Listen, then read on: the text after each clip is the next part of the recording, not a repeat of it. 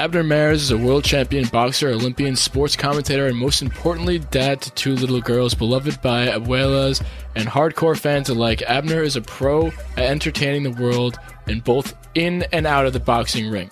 On Blue Wire's new podcast, On the Hook with Abner Mares, we'll hear from Abner, his family, fellow athletes, and other people who made him the boxer and the man he is today. They chat about topics like the state of boxing and sports, music, culture, and family life. Listen to On the Hook with Abner Mares wherever you get your podcast. Episodes in English out on Tuesdays and episodes in Spanish out on Wednesdays. Bring in Darren O'Day. Enter Darren O'Day for our best weird guy. We can give like him, I don't know, free credit to the vending machine and he'll come. Like just give Darren O'Day any contract and that's that.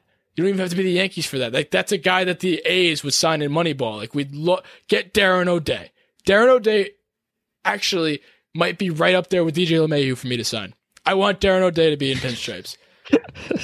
With that being said, I also want... 161st Street, Yankee Stadium. Swung on and hit in the air to deep center. Gets back, away back. She is gone.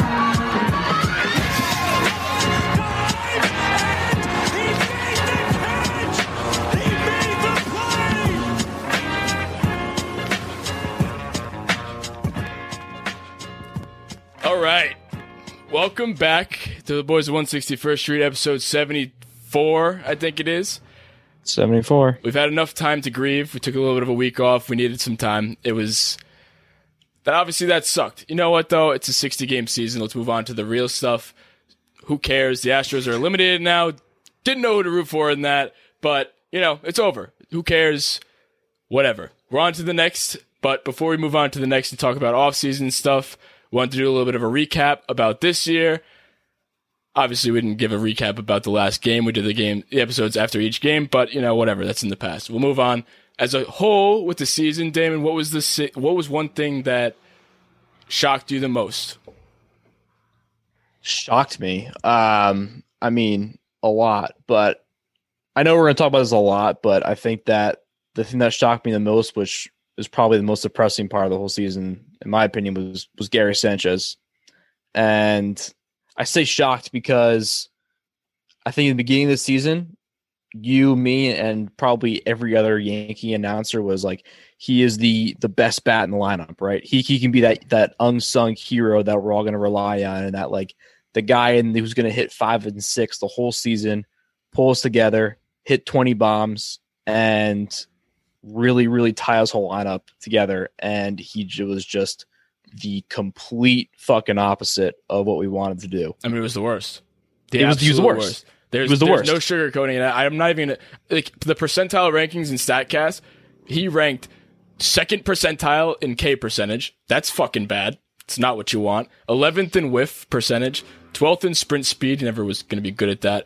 Oh, but his exit velo was 87th and hard hit percentage was 91 percentile. Like that, I don't give a shit about that. If you're going to hit it 1 out of every 100 times, I don't care if you hit it 1,000,000 miles per hour. It doesn't fucking matter to me. Gary Sanchez almost made me want to rename what the Mendoza line was named after. I want it to now be named the Sanchez line. Well, he's well below it. He's got his own line. He's well below it. He's 147 for the year. 147. All right. So I think from now on, I think below 150 is the Sanchez line. I'm naming that. I'm trademarking that because there has to be something that recognizes how fucking terrible he was this season. And it's honestly questioning his future on the New York Yankees. Which is something I would never have thought I would say months ago. Well, since 2017, Gary, or 20 whatever, Gary, that he really hasn't been. He's been riding that high of what was that, the month of May or whatever it was, where he hit when he broke into the league, 14 home runs, and he was the biggest power hitter since Babe Ruth. And now you look at his stats and everything since then, the dust settled, and now he's batting .236 for his career. He's obviously got 115 home runs, which everybody likes to talk about. But, even Hal just said, we're confident that Gary's going to get back to form. And I don't know how I don't know what Gary he's watching, because I would not be confident that Gary can return to form. And honestly, I don't give a fuck. Why don't we just give up on him already? You clearly did. he's been given up. He's not a personal. We did the personal catcher thing, but then it became Higgy just straight up starting over Gary. So why are we like going back into the Gary conversation? I feel like it was over and done with, and Higgy won the starting job when it mattered. If you're going to start Higgy in the playoffs, I feel like it'd be fair to assume that he might start in a irrelevant game in the regular season to start. I mean, probably going to play the Orioles to start too, and Garrett Cole is going to start, so he's going to obviously get the nod opening day. So then, I don't know. I think Gary's use in the future. I don't know where Hal's coming from saying that we're going to get him back. I think he's just trying to be optimistic, but the thing is that like I do believe Sanchez is a good hitter or can be. I don't. But like I feel like we've been again, like you said before, since 2017, we've been saying that for 3 years. Like we constantly have been saying, when's Gary going to be back? His bat makes up for his defense. Oh yeah, don't worry, he'll turn it up. Oh yeah, don't worry, it's okay. And like we've been saying that for so long, and now it gets to the point where we have Higgy, who is a proven defensive player. He saved numerous runs in the playoffs, and for some weird reason, he's been hitting the crap out of the ball. So, in my opinion, if Higgy continues to play that way in the first couple of games of the season, why take him out? There's absolutely no reason. He's a better defensive player, and he's a better hitter than Sanchez has been. I mean, we've seen it. We've seen every game. You see the numbers. I'm not going to pull them up right now, but everybody's seen the numbers that everybody catching with Higgy versus everybody catching with Gary. That's not a coincidence. Gary is clearly, I'm not going to call him dumb, but certainly not a smart catcher. I mean, if the numbers, I think lost is the word. Lost is the word, in my opinion. I mean, dumb could be on both sides of the plate. I think lost is a little bit politer of saying dumb, but yes. Yeah, I mean, I'm not going to go out and test the guy. I don't know his IQ or anything like that, but I mean, honestly, other sports do test your IQ. I remember back in the day when we were doing fantasy, and I don't know. I would like to get my hands on an IQ report because that would come full circle. But anywho, that's enough shitting on Gary's intelligence. But he's just not a good baseball player. I don't think he's gonna get back to where he was. He looked lost. He can't catch up to a fastball that's 95, and now everybody in the league throws 100. So I don't know. He has no place on this team. And honestly, we'll get into it later with the free agents. But there's better catchers in the league. He's a catcher who can't catch, and that has no place in the MLB, let alone on the Yankees. I would prefer, like I've been saying on this podcast for the longest time, I would prefer to have a catcher who can just catch, and then you don't have to be the best offensive player because we have 1 through 8 who can provide on offense. So that doesn't matter as much to me. I want you to catch because that costs more runs in the end if you let up a pass ball in the 9th inning and Britton throws one in the dirt and you can't stop it. You saw it in the games where Higgy's catching. Higgy is dancing around there. Higgy loves it. He loves that shit. That's what he catches for. And apparently he's way older than everybody thought he was. He's been on the Yankees for like 13 years. So he knows his way around the Yankees. Yeah, so. But I think he's still only like 30 or something though. I know, but he's been on the Yankees for like 12 years and I didn't know that until they said it like halfway through this year. I think they sign these kids when they're 15. Yeah.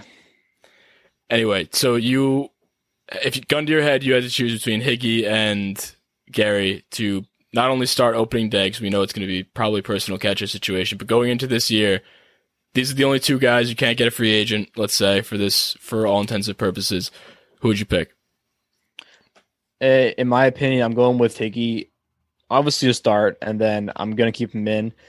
And then I think what Boone should do is either throw Gary in. Well, honestly, no, because I was going to say DH, but now they just announced that Giancarlo Stanton is never going to play the outfield again, so he's going to be that designated hitter forever. Which blows my mind. Which blows my mind. It's a whole different conversation. But I think that, Sanchez should get a couple starts when Higgy needs a break, and then kind of see how he's doing. Maybe 1, boost trade value if we can, and 2, see if he can still play. If it wasn't a fluke of a season where he just shit the bed again and again and again. I think like we need to kind of give him the benefit of the doubt and play him in those starts that you rest Higgy. But in my opinion right now, I think the way Higashioka has been playing, there's no reason to sit him. There's absolutely no reason. Yeah, agreed. And especially because he's a defensive guy. There's no reason. Words. Say them. Words are words. It's one of the few times we'll ever agree. Let's move on. So another thing that, we kind of went completely off track. I was asking you what shocked you the most this season. I didn't even tell you what shocked me this season. Yeah. And honestly, I have been a Voit hater. I've been very vocal about how much I didn't like Voit in the beginning of the season. Obviously, I'm wrong. There's nobody else in the world who's a Voit hater anymore, especially since, this whole team gets hurt, and he straight up is the only guy. He was hurt half the year. He had plantar fasciitis, whatever you want to call it, and he still played through it, and he still led the league, not the AL, in home runs. So, when you look at that, you can't hate the guy. I hated the guy. I don't hate the guy anymore. You look at a guy like Greg Bird. That was the guy who he's taken over after. It's not like Didi's job. Didi had a job to, be the successor after Derek Jeter. Didn't really have big shoes to fill when he came in after, Greg Bird. But since then, Voit has been unbelievable. He clearly wants to be on the field, unlike some players on the team. He plays through injuries for the entire year, and he does really well. So, he's looking like he's going to be healthy. Obviously, he's dealing with he's in like a boot right now, but he's probably going to be fine going into next year. But yeah, he definitely, absolutely shocked me in a great way, unlike Gary. Yeah. So he surprised the shit out of me. I remember in the beginning of the season, we're doing these roll call episodes about each player, and we did a Luke Voit and Mike Ford episodes. We were talking about each other and each of the episodes. And I was all for Mike Ford starting. I was like, Luke Voit isn't going to be anything this year. I need Mike Ford in the lineup every day. I said that probably every episode, and he just proved me and probably a lot of other Yankee fans wrong. And you weren't the only one. Proved the whole league. I was the leader of that. I was trying to. Yeah, you were. I was coming at Voigt's throat. I didn't want him at first base at all, which obviously I looked like a fucking fool after that. But yeah. Mike Ford was playing well at the time. He's a lefty bat, so I know how much Boone cares about the whole lefty-righty situation. So that was my premise for it. But obviously, I still stand by why I said it to begin with. Like, obviously, hindsight, yeah, he hit 22 home runs after I said that. So, old takes exposed. But the reasoning was still there. Like, I still would stand. I would still make the same decision, or not decision. I would still say the same thing beforehand. Yeah, if you ask me again in that moment. Yeah, he surprised everybody, and he really did put the team on his back. And I think because of him playing through injuries, him showing out when everyone else was injured, and him just producing like a motherfucker and hitting 22 bombs and being the home run leader, he is a team MVP in my opinion. I know we disagreed on that a little bit, but it was a very close decision between LeMahieu and Voit to be the team MVP. But in my opinion, Voit was that guy because of him playing through injuries and him showing out when everyone else was down. And that was huge. And we would not have made it that far without Luke Voit. Yeah. And I'll tell you what, we just said what surprised us the most. I'll tell you what didn't surprise me is that we keep getting injured. So I have a whole offseason plan that I'm not going to blow it up, but some changes need to be made, and I'm not shocked because it's not a fluke. It wasn't a fluke the first time that next man up was a thing. It's just the players we have are fucking injury prone. Like, that's it. There's no ifs, ands, or buts about it, and there's no, like, now that it happened twice, maybe I am shocked this year that it happened again, but I won't be shocked next year if it happens again and the same players are the ones that we're relying on, because it's clearly the players at this point. Some of them, yes, some of them were flukes. Some aren't injury prone, and they were just getting hurt this year. Like Glaber got hurt for a little bit, Gio got hurt for a little bit, but the guys like Judge and the guys like Stanton are injury prone. There's no ifs, ands, or buts about it. It's just the way. Obviously, and you can't go out and say, oh yeah, he's going to be our designated hitter for the foreseeable future, and then not say he's not injury prone. Like, he is injury prone. That is why he's a designated hitter. Let's dive into that a little bit more. That's why you've publicly said that he is never going to play the outfield again. Ever. And he has ever. How many years left does he have in his contract? 7? Too many. I don't know. So that actually blows my mind that they even came out and said that. Obviously, we kind of knew it, but to say it is just like, it seems concrete to me. It's like, okay, you're never going to play the field again. Even though you're a capable fielder, it's just you're that injury prone that we have now handcuffed ourselves to have your DH be you every single time. Can't give everybody else a break like we like to and do the whole rotation thing where, we like to platoon an occasional Mike Ford or give Voit a break and move DJ to first. You can't do that anymore. You can't. Yeah. You just have to have him DH every single time. And that being said, we have a fat contract who is now a DH all the time. Another one who's probably going to be that if trends continue is Aaron Judge. So what's going to happen now? That actually plays a major factor in him being extended long term, because if he can't play the field, if he keeps getting injured, why not announce him to be an everyday DH now? And if he's an everyday DH now, then we can't DH two people. So it honestly kind of fucks us a lot in terms of the moves to make for the future and the flexibility with the lineup every day. So yeah, I just can't believe I'm that. gonna say two things about that. First thing, this almost I hope this doesn't become a Chris Davis situation. Remember what happened to Chris Davis when he batted like 2 and 247? They had to put him in for 6 years. He just batted 2. Not that Chris Davis, the white one, white Chris Davis. Oh yeah. Yeah. Chris Davis. Chris with a C. Batted like Chris with a C. He was only in the lineup because they were paying him, and he couldn't hit the ball. He broke the record for the most at bats without a hit, right? Well, that's Gary. Gary was that. Gary's going to be that if we keep doing that. Yeah. But then, like, they had to put him in the lineup every day because his contract was so big. And I hope that doesn't happen with a Giancarlo Stanton, where he is just not doing well, but they feel obligated to start him. No. Well, I mean, that is a ridiculous connection that you just made. Is that ridiculous? Yes, because ridiculous? Because Stanton isn't Chris Davis. Stanton was their best hitter. He had the team on his back. So hey, listen. Chris Davis was their best hitter at 1.2. I mean, you can't just make a rash assumption that he's just going to become the worst player ever to play baseball. Chris Davis hit 66 home runs. Yeah, but you're okay.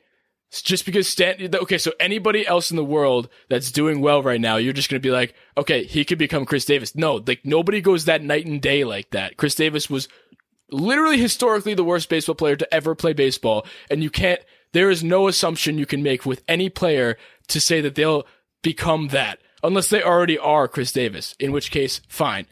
You can't just say, oh, like, what if Giancarlo Stanton becomes Chris Davis after literally hitting 17 home runs in the playoffs and being our only offense? Because he's a good player. He's never shown that he ever would. I'm just saying everyone thought Chris Davis was the best player in the world at one point. Okay, that doesn't just happen to people. It does just happen to people. No, it does not. That does not happen to people. I am not saying that. He didn't have a hit for like 4 months. I don't care. They would always go and show like, oh, the last time Chris Davis got a hit, the Cleveland Browns won a Super Bowl or some nonsense like that. That just doesn't happen. I'm just saying that if he's going to clog up the DH spot, I hope he's on a short leash. I don't want him to go 0 for 36 and then keep him out there. That's all I'm trying to say. Well, that's not not correct, because he's not clogging the DH spot whatsoever. He's a good hitter. It's just, are you understanding what I'm saying? I'm saying not at all. I don't want. Okay, so let me rephrase. I don't want him to go 0 for 36 and then because he's still healthy, Boone feels obligated to keep him in the lineup every day. I don't want him to clog up that DH spot, even if he's not hitting the ball. Who are you starting over Giancarlo Stanton? Name one player. Anyone else who's hitting. Okay, name one player. Tyler Wade. I can't just assume guys off the bench. Be hot in 2021. These are guys off the bench. Other guys are going to be starting. I don't care. Other guys have a position. If Mike Ford's hitting 400, I'll rather him hit. No. Oh my God. No. You're saying I'm you're wrong turning off into something Boone. you're turning into Boone. Yet. You're going with just the guy, like you're going with cement, like analytics. I am and shit. making a hypothetical. All right, we got way off. I'm making a hypothetical. We're clearly going nowhere. I'm never going to agree with what you just said. I'm sure nobody agrees. I highly doubt that. I think a lot of people would agree with me. Chandler, what do you think? I'm not even making. I'm making. Chandler, does he make any myself that sense, or hasn't what? happened yet. Okay, I get what you're saying. I do. But Chris Davis went 0 for fucking 54. Stanton has It never can happen to anybody. It can happen to anybody. No, That's all it I'm can't. saying. No, it can't. anybody. Oh my god! That's How can the you whole say that? How can you history. say? How can you say It's that? happened one time. That's why I can say that. You can't just say, "Oh, it could happen to anybody." No. Yeah, It's like saying, "Oh, you Yeah. could drown on land. It could happen to anybody." Like, no, you can't. MLB records don't happen to just anybody. Yeah, If it happened once, it could happen again. That's all I'm saying. And it's a similar type of hitter. okay. That's it. You could also get struck by lightning and win the lottery in one day, but it's probably not going to happen. It could happen. That's all I'm saying. When Chris Davis was hitting like 50 bombs a year, he was still hitting like 210. We forget that Stanton hits like his worst seasons are like 260, 270. Stanton's a fucking Listen, good player. I'm not saying it's gonna happen. I'm not saying I don't hope it's gonna happen. Whatever. all I'm Shut up. saying- I don't even want to hear you finish the could. sentence. You know, I don't, am the biggest Stanton criticizer probably in the history of fucking baseball. But that I think is a little too far. I don't think there's ever a situation where I'd want Tyler Wade or Mike Ford in the lineup over Stanton. thank you. Let's move on. I don't either. No, I don't shut either. Up. Just shut up. Just shut up. I don't either. Shut up. We're moving on. That's all I'm saying. Twisting So- my words. No one's twisting your words. You twisted your own words. You Continue. I don't. The We're done. problem, We're done. The problem We're done. is we know what you're saying. We're That's done. the problem. We're done. And it's We're wrong. done. Okay, next. done. Glaber is clearly not good at defense. It's just a fact. And I mean, Flavor- I know yeah. Chandler prepared the stats for us, and it's. I think it is officially a problem because when you look at it, he has 9 errors at shortstop this year, 933 fielding percentage compared to a 983 MLB average. I mean, yeah. Here's my fielding percentages and everything, obviously. I mean, they have all the metrics and all that Yeah. if you want to get into the nerd department. But I mean, that right there, you shouldn't be that far off. no. I mean, And that's I mean, he's clearly not the best on. He wasn't the best at second base, and everyone was saying like, "Oh, you know, he's a shortstop by trade." So like when we move him to there, he'll be better. Wasn't much better. If actually he was worse at shortstop. So, I mean, when you look at that, obviously a young player, he can get better, and he's not the Miguel Andujars of the world. He's not that bad, and he does make the flashy plays, which makes you think, and you're like, "Oh, what? Like, come on, Glaber, just make the routine ones." And that bothers me so much. Like, his double plays are sweet, but when he boots one, I'm like, what are you doing, Glaber? Obviously, he's an offensive player, but I'm just thinking in my head, are there alternate options? Obviously, he's going to be in the lineup, but do we potentially look for a guy like Didi? We're going to get into the offseason a little bit, but I think this fits. Why don't we just talk about potential? Would you be opposed to going after Didi again? He's a free agent. Lefty bat also clearly can do it in Yankee Stadium. I would love to see Didi come back. Obviously, I think he had a great year. I'm not sure, Chandler, if you want to look it up, see Didi's stats this year. But I think it's like a 286 hitter. I think he hit 10 home runs. And he had a good along- year. I mean, in the beginning of the year, he loves the early going always, but I remember him tearing it up as soon as this year started. But I would love to see Didi come back because let's say Didi comes back, then I don't know, then we can do. Here's the thing, and me saying Didi should come back isn't saying that the starting lineup should change. It's not saying like, oh, that pushes DJ to first and that pushes Voit out. Like that isn't what I mean. Clearly, if you're hurt all the time, depth isn't a bad thing to have. And when you're the Yankees who have a lot of money, I don't care how COVID affected you, and we'll see if it impacts spending. That's bullshit to me. The amount of money you got in your pocket, Hal Steinbrenner, is outrageous. I mean, the boss used to just take money straight up out of his pocket and pay for people. You got the money, you just don't want to spend it. And if there's any team that can pay players right now and eat a loss, it's the Yankees. And I get what they said. They said, we were impacted the most by COVID. Well, yeah, that's because annually you bring in the most revenue. And yeah, I guess you missed out on you had the biggest opportunity costs missed because you didn't get this year's revenue, but you got the last fucking 100 years revenue sitting in the bank account earning interest. Like that's what I'm saying. So in terms of, I don't think they have any any reason to not spend this year. And I know a lot of people freaked out about that on Twitter, like, oh, COVID happened, they won't be able to spend this year. Like, they don't have a budget. And if they do have a budget, then what are we doing here? Because you clearly have the money. There's no reason to not spend. And that's how we're going to operate the Let's Play GM segment of this podcast. I'm going to operate under the assumption that we're going to be the Yankees because, we have the money to be Yankees. Obviously, that doesn't mean we have to go out and spend crazy amounts of money irrationally because we already have a super high payroll. But I would hope they would spend some money. Yeah. And I think that aside from the obvious elephant in the room of pitching, we do need depth in an infield position because I do think we have the outfield depth because, Clint Frazier being hopefully I think he should be a starter, but having him and Gardner kind of be that 4 spot is great. And you also have Mike Tauchman, who's also a decent player too. I think that's like a very, very solid and deep outfield, in my personal opinion, if everybody's healthy. On the other side of the thing, it's big if, but that's besides the point. I was just saying that I think we're deeper in the outfield than we are the infield. Especially with Clint coming into a full year, being the starter, allegedly. I mean, who knows? But, yeah. Again, my point was really just we're deeper in the outfield than we are in the infield, and we need depth in the infield because we can't rely on Tyler Wade to be our first guy off the bench in the infield if something goes down. No, and I actually if someone does go down, which is inevitable. I actually saw a potential move that I would love to see. I'll keep in the old back pocket for when we get to the free agency talks, but continue or stop because that I'm stopping. That was my point. My point was that we can't have Tyler Wade be our number one guy off the bench. Let me throw this out here. I mean, so Luke was talking about, you don't necessarily need to trade Luke or Gio or anything. People forget that we had Didi, DJ, Gio, Andahar, Luke, and they all still got plenty of playing time. I mean, not Andahar, he ripped his shoulder in half, but I mean, DJ still played 145 games with that. So, I mean, that's still a possibility.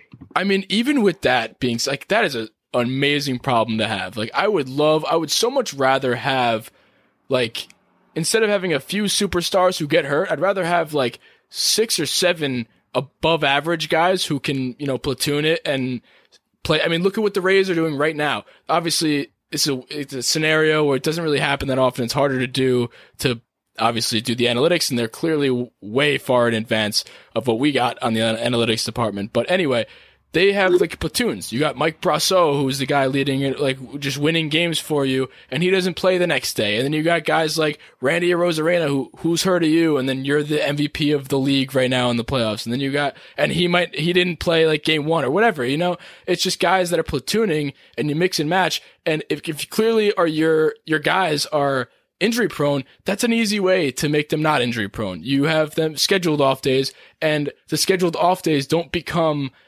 oh fuck, what are we going to do without so-and-so? It's like, oh no, we have a capable player in Didi Gregorius who can step in. And honestly, I think this might be a perfect situation for Didi. Obviously, he's getting a little older, but he's still playing fine.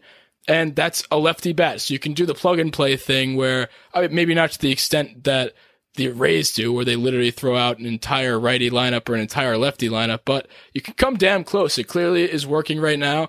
And I don't know, that's just one move. We'll get into more of the moves later, but to wrap up the season, because I do want to get to the free agency, because I got a lot of ideas they may be crazy, may get me run out of Yankees Twitter town, but whatever. We'll get there. Lastly, I want you to grade Garrett Cole's first year with the Yankees.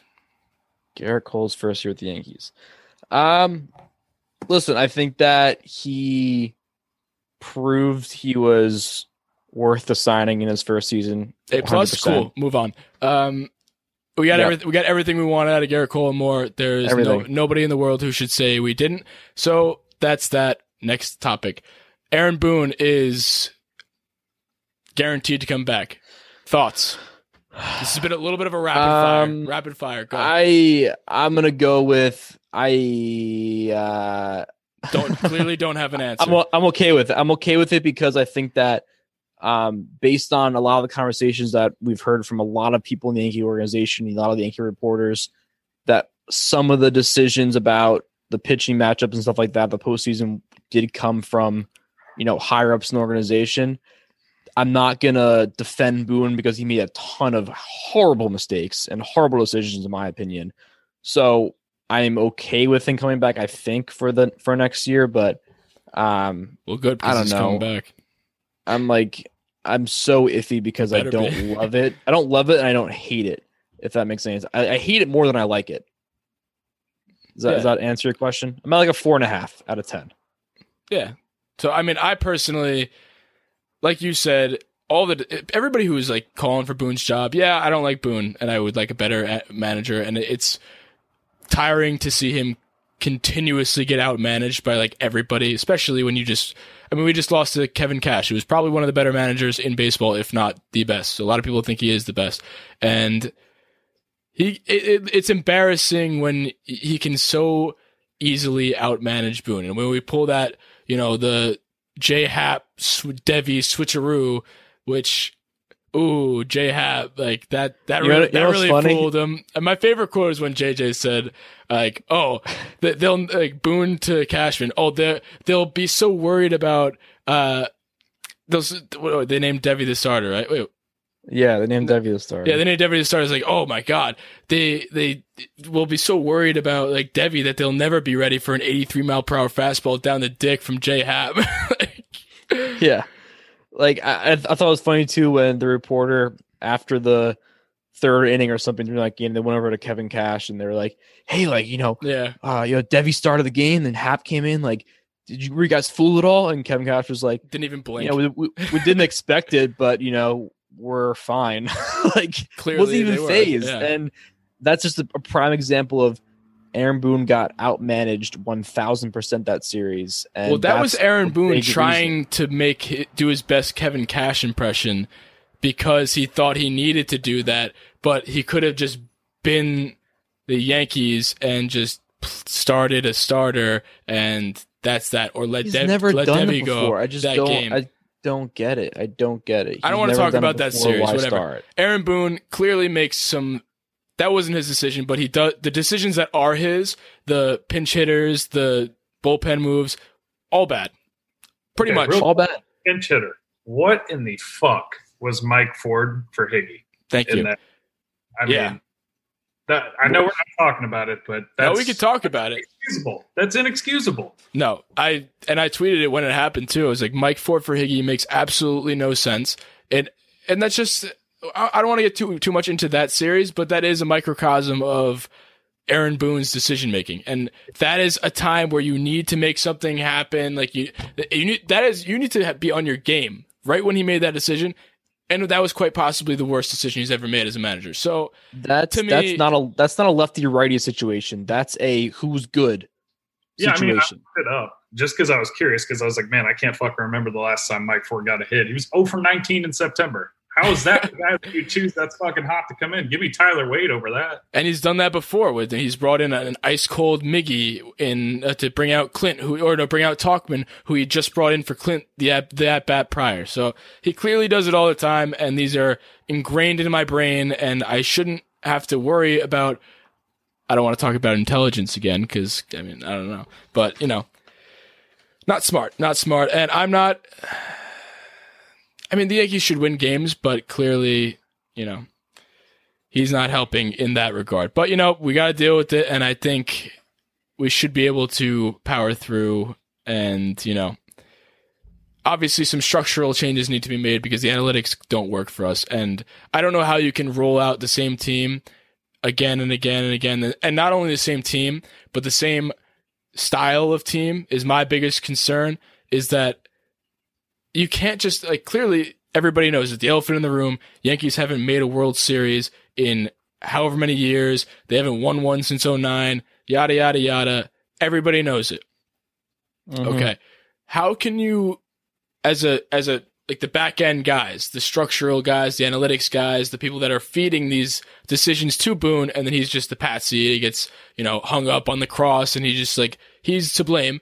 But they don't come out and say anything. They don't like say, "Oh, I was the one who had the idea for the switcheroo." Like, I would like to see those people and maybe have them lose their job and not Boone, because clearly Boone is just taking the heat for it. But anyway, how can you look at this team and the style of team and the home run or bust style and just say, "Yeah, run it back, everything's fine"?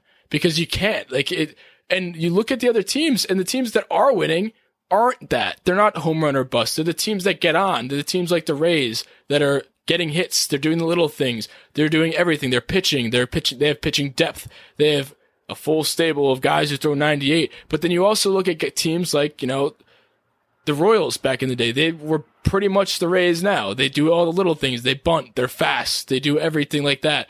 I want that. And obviously I know it's difficult to make that shift, especially year to year, but I want to start moving towards something along those lines, especially when you have guys that are as big of home run or bust guys like Judge and Stanton that are probably going to be with your team for a little while. I think the other guys that you sprinkle in need to be guys like DJ Wood, which brings us to him absolutely needing to come back, and I don't know why he hasn't been re-signed, but I think the whole team needs to be built more like that and less of the home run or bust, because clearly it doesn't work and hasn't worked for the last 10 plus years. Yeah, I think that's my rant. That's my TED Talk. Right. I think it's so true, because you saw the impact that LeMahieu brought to the team these past 2 years. Like, it's uncanny. It's night and day. Like, uncanny. You look at a guy who is like literally the heart and soul of the lineup. He just does not get out. I don't understand it. I have never been more confident watching an at bat than DJ LeMahieu. It's plain and simple. It's plain and simple. I mean, there is no reason he should not be re-signed. And I've said this before too. And this is all I'll say about DJ LeMahieu, because there's nothing to debate here. He should be a Yankee like yesterday. Like, he should never be not in pinstripes. And I don't care how many years you give him, whatever. I don't care. He has it. And we talked about this with Scott when he came on. He has a type of game that ages well. He's not a power hitter that relies on strength and athleticism like that. He has good eye. He has good vision, and he can hit for contact. That plays. He's like Ichiro. He'll play for a while. It's his type of play. He's not a fast guy to start, so it's not like he's going to get slower. I mean, if he does, who cares? He's going to hit. He's going to get on base. That's it. DJ LeMahieu should be. And guess what? He's also a Gold Glover. That always helps, right? That helps too, and he can play every position in the world. Here's the thing too. To go circle back to what I said about the Yankees not having an excuse to not spend money. I've said this before too. If the Yankees don't re-sign DJ LeMahieu to whatever the hell he wants, that means another team is signing him to whatever the hell he wants. And all of the other teams dealt with COVID. And if he's signing to, let's say, I don't know, I'll throw a number out there, like $30 million. I don't know if that's what he's going to get, but if he gets $30 million a year from any other team, I'm going to riot. Because if he gets it from somebody else who has less money than the Yankees, I'm no longer a fan of the Yankees. That's it. Simple as that. Because this is literally the guy who is the only one who isn't home run or bust, other than Gio, but mainly him. I want guys like DJ, carbon copied. If I want him 12 times on this team, and if I can't have one, I don't know. I think it might be time to hang him up. Hey, I'll hang up the microphone and shut down the podcast. You just cannot let that guy go. And if he does, like you said, that's it. I don't know, but there's no words I can put together to justify that. Just like, I don't want to hear the fucking payroll's an excuse. Like you were saying, I mean, think of the money that's coming off the books. We're finally rid of that fucking bum Ellsbury this year. He's gone forever. I don't ever want to mention his name again. He's off the books. That's the last part of him. He's gone. He's gone. I mean, theoretically, Tanaka's off the books, which. God, pump the brakes. We'll get there. Yeah, but you did have some good things that you wrote down about the DJ comparisons to none other than Robbie Cano, don't you know? So why don't you enlighten the people about that? I had these written down here. I had their slash lines from Cano's 2-year peak and DJ's 2 years with us. I mean, almost identical. You're looking at DJ at 336, 386, 536. So 922 OPS, 36 home runs. And keep in mind, one of those is the shortened year. And then you got Cano, his 2-year peak. I mean, in this peak, he's 29 and 30 years old. So it's a year difference in age. I mean, he's 313, 381, 583, and a 914 OPS. So, I mean, again, these aren't the end-all, be-all. They're not the most telling stats in the world, but, I mean, this is the guy that we wanted to open the bank account for was Robinson Cano. You've got a guy that actually hustles and everything in DJ. I mean, how can you not give him the same treatment? Yeah. I mean, the same treatment would be letting him walk. So I would like to give him a different treatment. Let's bring this guy back, not from the front office. Yeah. Anyway, so why don't we just bring it into the offseason talks? So my offseason plan, I tweeted this out before, but this is how I would do it. Obviously, let me know if you guys would make any changes. But number one, like we said, back up the Brinks truck for DJ LeMahieu. Number two, let Paxton and Tanaka both walk. Hear me out. 3, I would make a big play for Bauer, and clearly, obviously, I'm not buying too much into the trolling, because obviously he's trolling everybody, but again, you're the Yankees. You have the most money. You are the best suited to make a big splash, especially, honestly, now that we were talking about before, everybody was hurt by COVID, including us, but we are the only team, not the only team, but we were one of the few teams that are able to withstand a hit from COVID. So now that lowers the playing field for other teams that are trying to sign a big market free agent. So if half the teams can't do that and have a legitimate excuse not to spend money because they don't have Yankees type money saved up or whatever, then there's few teams who can be actual suitors for guys like Trevor Bauer. So if anything, it's a little more likely than people think. Obviously, he is trolling people and he could go anywhere, but I think the amount of suitors are definitely lowered because of that. If you do that, then the possible rotation that I'm assuming would be opening day would be Garrett Cole, Trevor Bauer. That's scary, 1 and 2. I have Severino at 3, but he won't be available till June or July. But, obviously that's going to be the bulk of the year is going to be Luis Severino. And obviously we hope to get him back to be fully Luis Severino again. Then Deivi Garcia, obviously he showed flashes of being a very capable pitcher in the league in his age 21 year. Is he 21 or 22? I think he's 21. Younger 21. than I am. So, and he clearly can be that guy. I mean, we did the switcheroo with him, but he's got it. He's got this stuff clearly, and that could be either him, and then you could do a Domingo situation, depending on what you want to do with him. We'll get into him in a little bit, but then it's either him, Domingo, Schmidt, or Montgomery. And you really don't need to make too many big splashes with the rotation, considering you have the 2 young guys and Severino coming back and Domingo situation, whatever you want to do. But you got a lot of starting pitchers that you could play with, and I think adding one more horse to the top would make this thing actually a World Series team, because clearly it was an issue. Obviously, injuries are largely due to that, and one way to avoid being too dependent on a few players is getting a bunch of players. So naturally, adding a guy like that, or other players too, there's a few other names that I wanted to bring up, but that's an unbelievable playoff rotation that can win and make a deep playoff run. And when you have your guys, like, you think about the ALDS and the ALCSs, and you usually use 3 horse starting pitchers, you have Garrett Cole, Trevor Bauer, and Luis Severino as your 3. We're not losing. And especially with the bullpen that we do have, which I would like to also add a few more, and we'll get into a little bit of the bullpen conversation in a bit, but that makes me really have a lot of peace of mind knowing that would be the starting rotation, and as deep as it is with the young guys too, with high upside also. 4, I would add, like I said, strong bullpen depth, because that was one of our biggest weaknesses down the stretch.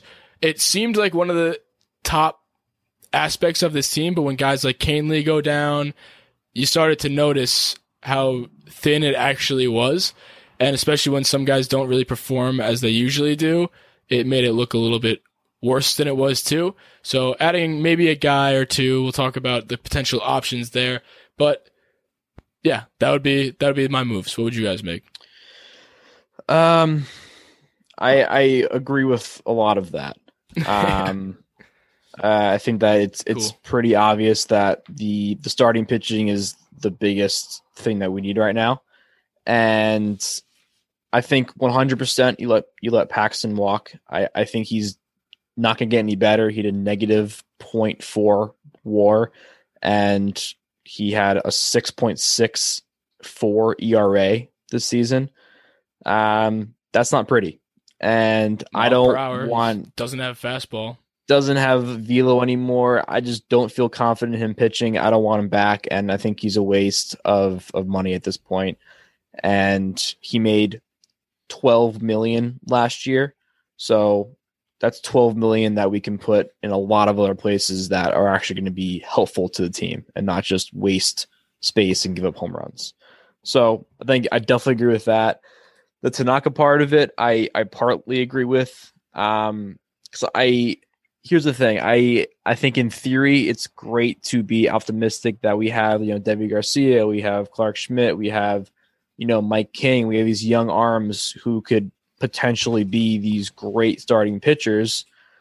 However, it's potential, right? We've seen Deivi Garcia. I think that I'm confident Deivi Garcia is going to be a decent starting pitcher, if not a great starting pitcher.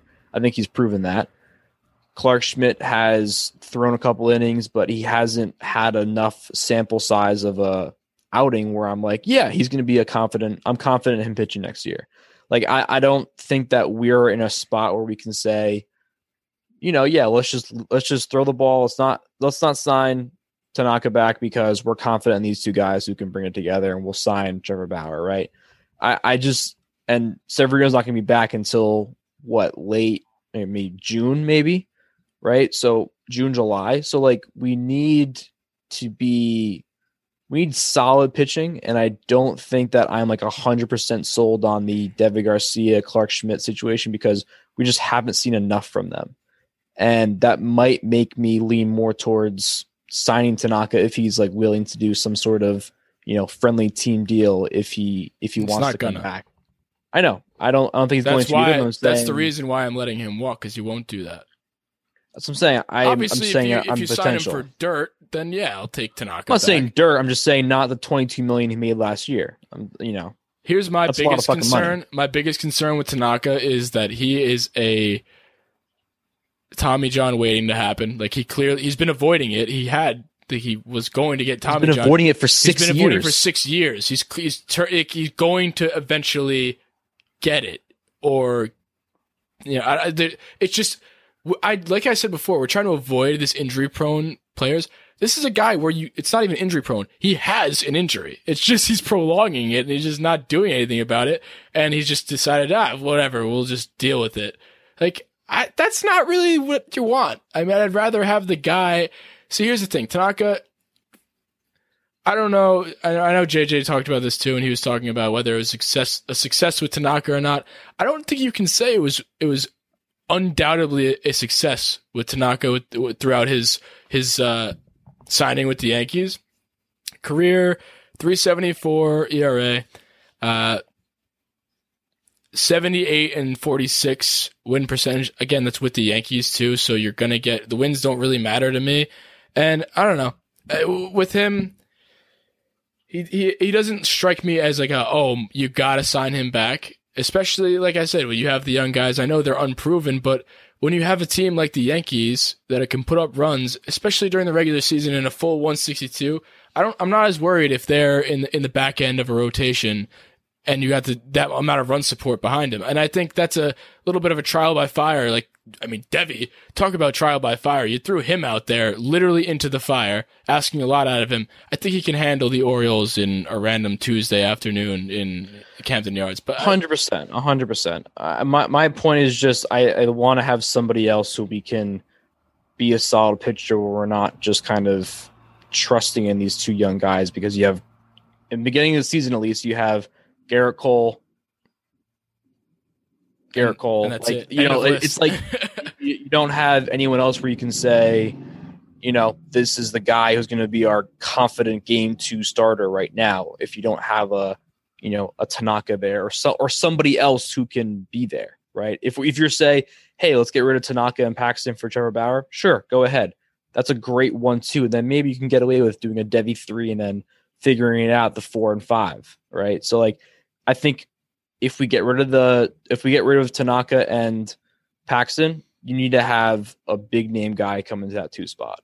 Yeah, and There's no question. I was looking at, obviously Bauer would be number one, and I would love to, break the piggy bank open for that, which I don't know. I don't know how likely that is. I would probably put it, I know nothing, but if I were to put a number to it, I'd probably put it at like 3 out of 10 chance we get him because of the situation with DJ and because of what Hal's already said about the spending. And if that's asking a lot, especially coming off a season where we just signed Garrett Cole to the biggest contract He ever. could also go wherever he wants too, right? Like everyone wants him, so it's almost not even up to the Yankees. It's more up to Trevor Bauer and where he wants to go. Yeah, and but there are a few other names that we can get that are capable pitchers. Like, I mean, Marcus Stroman comes to mind. He opted out of this season, but I wanted him to come over in that trade in the year prior that he went to the Mets. So I would love to see Marcus Stroman. I mean, he did well with the Mets in New York, so he can clearly do it in New York. I think Marcus Stroman would be a good addition. He doesn't really have the injury history that some the other pitchers we have in Paxton, who we know is hurt, Tanaka, who we know is hurt, and J Happ, who just sucks. So it's just, to me, Marcus Stroman would be a great addition, and he wouldn't be that much money as much as Trevor Bauer, obviously, considering he opted out last year. So I mean, there's not much to go off of as much as, I mean, Trevor Bauer's Cy Young year that obviously you're going to have to pay the guy a ton. But a few other big free agents that I wanted to go after that I had my eye on. Obviously, the starting pitching and the bullpen were two of the main concerns. But with the bats, this is in no particular need. In no need, maybe some depth just pieces that I liked, that I would like to see in pinstripes in Yankee Stadium with a short porch. I would love to see Jock Peterson. I would love to see that lefty power bat in that lineup. And we have had a righty dominant team for the longest time. And he's outfield depth, so I actually don't think it's that crazy. They clearly didn't really care too much for him. They traded him to the Angels for a day, and then he came back during that whole Brusdar Gratterall trade that didn't happen because of a physical. But I would love to see Jock Peterson in pinstripes. He's, like I said, that's depth too. And when you got days where you're starting, I don't even remember the names that were out there, but some of the names we had during this season, in a shortened season, mind you, in a 162 where you're going to have scheduled off days on top of injuries, it doesn't hurt to get guys like that, and he's not going to be that expensive. He's a great power bat. Again, I do understand that I'm contradicting myself with the home run or bust. I just think that'd be fucking sweet to have that lefty bat he can hit it out of the park, and that ball is coming to us all the time in Section 205. I'd love to see that. A few other names that I did want to look at were, obviously going back to my strategy, Michael Brantley's a free agent. Michael Brantley had been one of the ones who is continuously competing with DJ for the batting titles. I'd love to see him. Again, outfield depth, there's a lot of positions, a lot of games to be played. That doesn't necessarily pump anybody out of their starting position. Ozuna had a great year this year. Don't know if that's a possibility, but he's obviously a free agent. Yasiel Puig isn't with the team yet right now. He's still, because he had COVID and that ship sailed, but more depth, capable player, much more capable than some of our lower end pieces, i.e. Tyler Wade. As much as we like Tyler Wade, I'd rather see somebody else in there who can do it at a major league level. Another big lefty bat that I didn't mention that we're definitely not going to get is Anthony Rizzo. He's probably going to go back to the Cubs, but that'd be sweet. Another lefty bat. Yeah, I mean, sure, they're all nice to haves, but everyone you just named are just not fitting into the team. Jock Peterson. Jock Peterson. I don't know. I mean, yeah, I love the guy, but at the end of the day, and Brantley would absolutely fit. Brantley's actually, you know what? If we could, he's a lefty bat, but where are you going to put him? He's not a good fielder. He's not a good fielder, though. Say he's not a good fielder.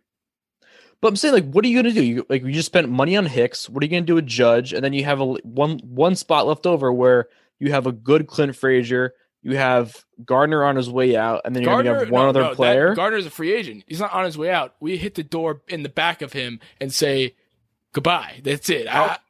Cashman's got a blind loyalty to him that I just don't get. Yeah. He played for the Yankees, so he's fucking 90. I'm pretty sure.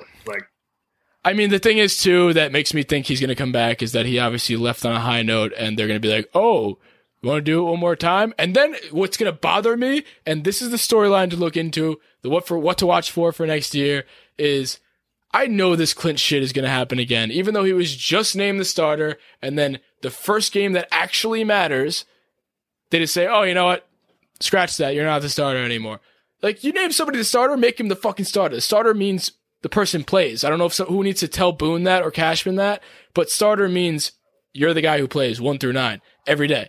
And especially in the games that matter. So if I really want the Band-Aid to just be ripped off with him. I do too. Because then this whole conversation is going to happen. And I could see us talking about it right before opening day. Like, oh, do you think Brett Gardner is going to start in left, or you think it's going to be Clint? And I'm going to be like, I really hope it's Clint. And then when the lineup comes out and it's Brett, I'm going to cry.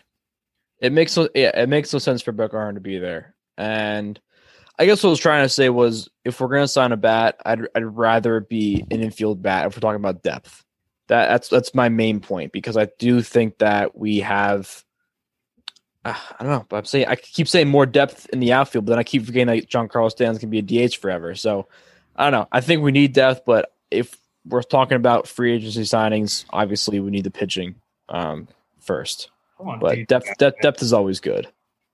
I mean, Didi is the life of that clubhouse when he's there. I mean, I don't know if you guys listen to R2C2 or whatever with CC and everything. Mm-hmm. Whenever he was on the team, I mean, listen to him talk about it. Everybody loves the guy. He's the guy that brings the entire clubhouse up. You watch us in the playoffs, everybody's sitting there staring at the dirt. The Rays are jumping out of the dugout, waving people around, going just absolutely crazy, and we're just sitting there staring at the fucking ground. So I would love to have Didi back just for, I mean, that alone. The dude's an amazing guy, and you get everyone at New York loves him. And you get the emoji things after the game again. That I miss seeing those. That's the best part. And honestly, yeah, I mean, there's nothing to hate about that. And one more trade that I would make, a trade I would make, would be, and hear me out, I know people have said this too, but I kind of buy into it. And this might be a rounding third. So, why don't we play the music? Oh. Field, that ball is going to get down and go to the wall. Here comes Prince. They're going to send him home. Here's the throw to the plate. He is. So my rounding third, and for those of you that are listening to us for the first time, rounding third is I have an idea, and I'm going to pitch it, and you guys are going to tell me if I'm safe or out. So, obviously Luke Voit. I'm the biggest hater of Luke Voit. I like Luke Voit. His stock is extremely high. Highest it's ever been. Highest it ever will be. First base is a very, very thin position across the league. What if we traded Luke Voit for a guy like Whit Merrifield? I didn't come up with this. I've seen this somewhere else, but I really don't hate it. So a guy like Whit Merrifield, who is literally a way better version of Tyler Wade. He's Tyler Wade who can actually hit and play baseball. He plays every position. He's fast. He can hit for average. He's like the DJ type guy. He could play literally every position. I already said that, but he can play every position like Tyler Wade can. He's a better Tyler Wade. So I know Voit is amazing, and I'm not saying necessarily that I want this, but I'm saying it'd be interesting. And I think, usually you want to sell stocks when they're high. So I don't see his stock ever being higher than this. Safe or out? I think you're out, in my opinion. It's a great on paper, or it's a great theory, but you can't just trade away the guy that is like the best player on the team at the moment. Why? JJ wanted to trade Judge. Still does. Judge isn't the best player on the team right now. Yes, he is. Bite your tongue. I'll say it. I just said it again. I'll say it. I don't know if you can say it. I'll say it. No, I mean, I don't know. There's just no, like you said, first base is a thin position. Who's going to play there now? DJ. Boom. I don't love DJ at first base, and then we're who's playing second base? You're going to throw Glaber at second again and sign Didi and have him at shortstop. I mean, I thought sure. I mean, you acted like all of the moves I didn't already explain leading up to this. This is actually the move that makes sense. You're like, oh, what are you going to do? Exactly what you said 10 minutes ago? Like, what do you mean? I don't know. Then what are you going to do? Sign Didi? Oh, yeah. I don't know. We're the same team we had 2 years ago. Made it further than we did this year, so. I guess so. I think Whit Merrifield would be a great addition. I don't think this is very likely to happen, but that's why we're playing GM. So, yeah. What else we got for today? Before we move on, we have to talk about Zach Britton. I was literally about to bring that up. Okay, yeah. So obviously there's the Britton controversy. Not controversy, but Britton, he seemed like a capable closer when Chapman was gone. Chapman, I did want to bring it up before. I know Britton has an opt-out, but I don't think he's going to opt out. He's probably not going to. Huh? That's on us. We have to re-sign him for 2022, or he can opt out. He's good to get, or he's a free agent for 2021, or some shit like that. Yeah, I don't know. Backwards thing I've ever seen, but I think the Yankees have no choice but to sign him. He was one of the only bullpen guys we have. We have to add him and then some. And moreover on that, obviously I want him re-signed no matter what.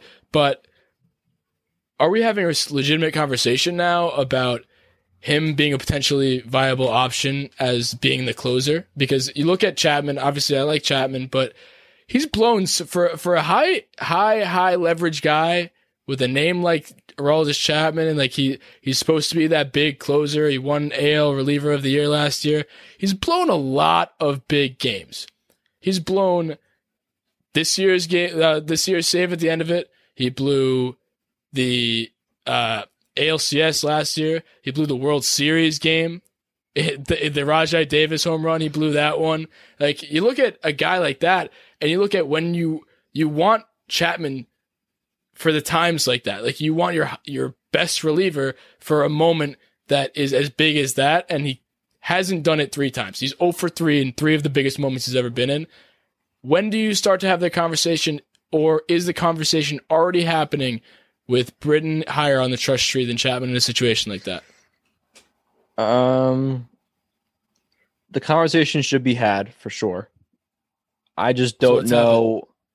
I just don't know if Britton is the answer, in my opinion. I don't know if I'm like so much more confident in Zach Britton going out there than I am in Aroldis Chapman. I don't have that feeling right now.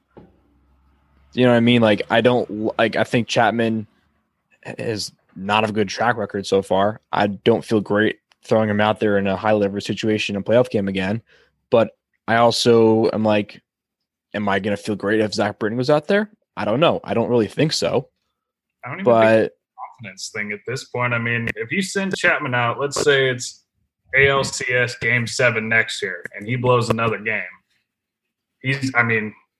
that's it. That's it for him. He's done mentally. So, I mean, I have confidence in him, but if he blows another one, what does that do to a guy's career? Yeah. I mean, then he's the guy who is 0 for 4 in the biggest 4 situations in his entire life. Like, not even, he didn't get one. Like, he's 0 for 4. Like, that would be crazy. It's still crazy as 0 for 3. Obviously, like, he's good, like, all year round. Usually, obviously, I sweat just as much as he does when he's in the game, but I don't know. He doesn't seem like he's as like locked down as, you know, some of the guys in the Rays bullpen. Like Nick Anderson allowed like 1 hit this year. Like, he's like, there's a guy, you got a guy like that. I don't know. I think the conversation, if it's not already being had, it should be thrown around there. I'm not necessarily saying that we need to, you know, take his closer role away and give it to Britton, but that's a storyline again going into this year, and that's what this whole episode's about, storylines. So, a couple relievers I did want to look at, and I know Chandler mentioned this too. I think a Dellin Betances reunion would be cool. I don't know how well he did this year, but that's what we said before this season started. Like, yeah, sure, Mets, go take Betances. He'll rehab for a year, and then we'll take him back. So, I, for one, would love that. He's only 33. He has a $6 million player option with the Mets with a $3 million buyout. I think he'd rather be here with the Yankees, and I think he thrives with us. I would love to see it. Again, I'm picking all of the Yankees to come back, but those are the Yankees that I liked. So that was one of the options that I had. I also want to go. I want to look at like the sidewinders. I want some of those guys. I want like for our best weird guy. We can give like him, I don't know, free credit to the vending machine, and he'll come. Like just give Darren O'Day any contract, and that's that. You don't even have to be the Yankees for that. Like that's a guy that the A's would sign in Moneyball. Like we'd get Darren O'Day. Darren O'Day actually might be right up there with DJ LeMahieu for me to sign. I want Darren O'Day to be in pinstripes. With that being said, I also want. Who was it? Well, actually, David Robertson could bring him back too for another cheap deal. There's a lot of relievers. There's a lot of relievers on this list. 2017 team. I am bringing back the 2017 team. I want them to have redemption. They should have won it that year. But there are. I feel like there's a lot of cheap names on this list. Darren O'Day, Mark Melancon, David Robertson, fucking Sergio Romo. I don't know. How we need. I want some Blake scrappy bullpen. I do too. That's what I'm saying. I want that Moneyball bullpen. I want some scrappiness in the bullpen. I'm all about scrappy. I want to pick up a guy who just never had a career before, comes out and just never allows a hit. I want the some wild guy thing guy. Like the wild thing guy. I want one of those. I want just like you don't have to be good at baseball. Just look like you're good at baseball. Look scary. Yeah. Guy from the A's that won the little pitching thing in the stands or whatever. Yeah, he was doing the velo thing. Oh, and they signed him the day of. They signed him right away. Yeah, yeah. I want that guy. Open tree outs. What do you? What do you think it takes to get somebody like Josh Hader? I mean, I don't think it's going to happen, but his name's been floated around to the Yankees for the past seeming forever. Yeah, I don't know. I don't think that'll ever happen. I mean, listen, I would fucking love to have Josh Hader on the Yankees. I think if we're talking about that now, he takes over the closer role day one.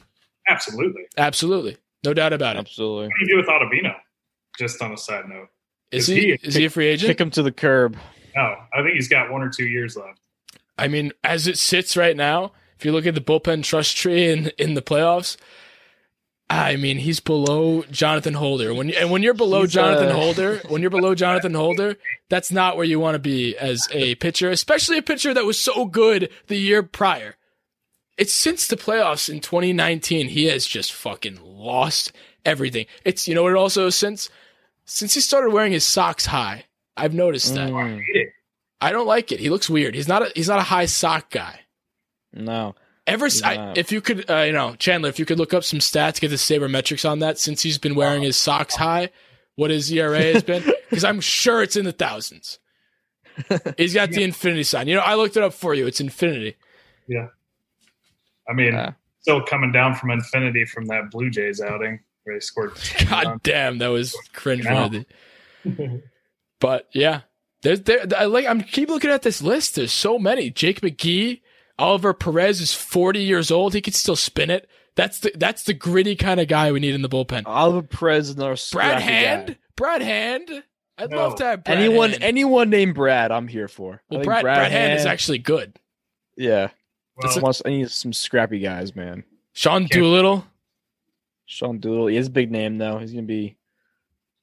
Whatever. Pricey. But now we're just naming names and reading off a list. Those to me seem like. There are a lot of options. I'm just hoping that the Yankees explore those options. You know what?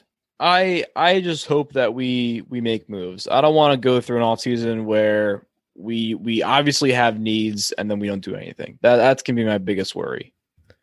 If I have to hear them tell me that our team is good as it is and we're built to win a World Series one more time, I'm gonna lose my mind. That's what I'm saying. They literally, how can you look at this team and not win a World Series for the first time in Yankees history? Like, I'm 23 years old. I saw one in 2009. How old was I? Not that old. I didn't really get to live it. Yep. We started a podcast for a team that never treats us right. We fucking haven't seen shit. Like, how can you look at this team who hasn't done anything in the last 10 plus years and say, run that shit back? No, you can't run that shit back because you're going to lose again. And I'm going to be more invested because it's going to be 162 and I'm going to be going to games. I'm giving you money. They literally open my wallet politely and take out $12.59, $14 per beer every single time, 16 times a game because they stress me out when Chapman comes out in the ninth. And they continue to not let me have a World Series that I can actually, you know what it is? 09. I don't know how old I was during that. You do the math. But I need to be drunk for a World Series, and I was not for 09. So that is my new bucket list, and I will leave it at that. To end this episode off, because this is a long, kind of ridiculous episode, but we kind of just wanted to recap the season and do a little projection for the year. What are you most excited for going into this next year, guys? Most excited. It's a loaded question. It's a very loaded question. Who knows? Who knows? Fans? I don't even know, man. I'm just obviously fans. I think that's a no-brainer. Here's the thing. I think I'm more excited to see a Garrett Cole for a whole season. I'm excited to see. I don't know. I want to say an Aaron Judge for a whole season again, but I'm gonna knock on wood because who the hell knows. I want to say Clint Frazier for a whole season, but obviously he's not going to get that chance. So a lot of my hopefuls of what I'm excited for probably won't come true besides the Garrett Cole thing. But, I hope I see the guys who we've been waiting to see actually play. And I don't think that's too much to ask for. No. I'd say I'm most excited to see Darren O'Day in pinstripes. And I know it's happening. I'm excited to see him and then D-Rob sprint out of the the bullpen during a brawl. He loves the brawls. Chandler, what do you think? And Darren O'Day just on his behind him, just they'd be a good duo. Lance and all running out there together. The scrappy bullpen that I just signed. I could sign them with my salary. I'll just give them a couple Venmos and then we're good. And the Yankees win a World Series. That's all we need. We need the scrappy guys. Who cares how much money they make? If they don't do it and they're not scrappy, and it's also the beard policy. You can't really be scrappy when you don't have a beard. It's true. Yeah. That's why I'm not scrappy. You guys are scrappy. You're right. I'm just saying. All right. I was going to ask you guys what your favorite moments of the 2020 season was, but there aren't many. So, yeah, that's it from me. I don't want to ruin this one. This type of love don't always come and go. I don't want to ruin this one. This type of love don't always come and go. I don't want to ruin this one. This type of love don't always come and go. I don't want to ruin this one. This type of love don't always come and go.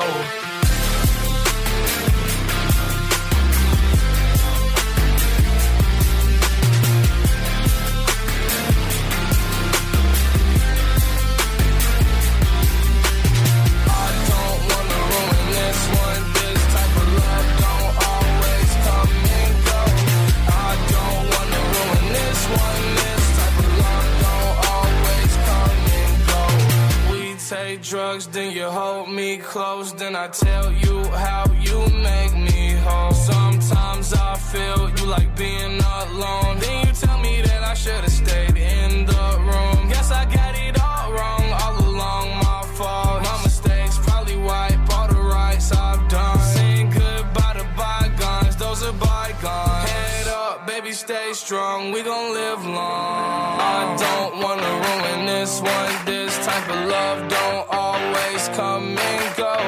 I don't wanna ruin this one. This type of love don't always come and go. I don't wanna ruin this one. This type of love don't always come and go. I don't wanna ruin this one. This type of love don't always come and go.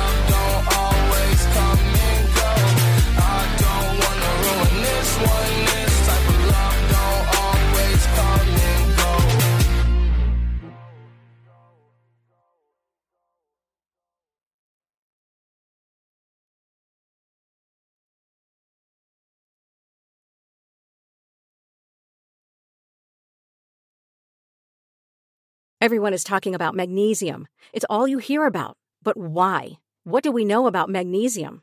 Well, magnesium is the number one mineral that 75% of Americans are deficient in. If you are a woman over 35, magnesium will help you rediscover balance, energy, and vitality. Magnesium supports more than 300 enzymatic reactions in your body, including those involved in hormonal balance. From functional medicine doctors to mental well-being and female hormone experts, we all know that magnesium is the one mineral to improve all aspects of well-being and health. But which one? Magnesium Breakthrough from Bioptimizers, the trusted choice recommended by leading experts with 7 best-absorbed forms of magnesium to ensure your body receives the support it needs for overall well-being. Go to bioptimizers.com/balance today and use code BALANCE10 for 10% off. Support your journey to wellness at bioptimizers.com/balance. Magnesium Breakthrough from Bioptimizers, your foundation to optimal health and vitality.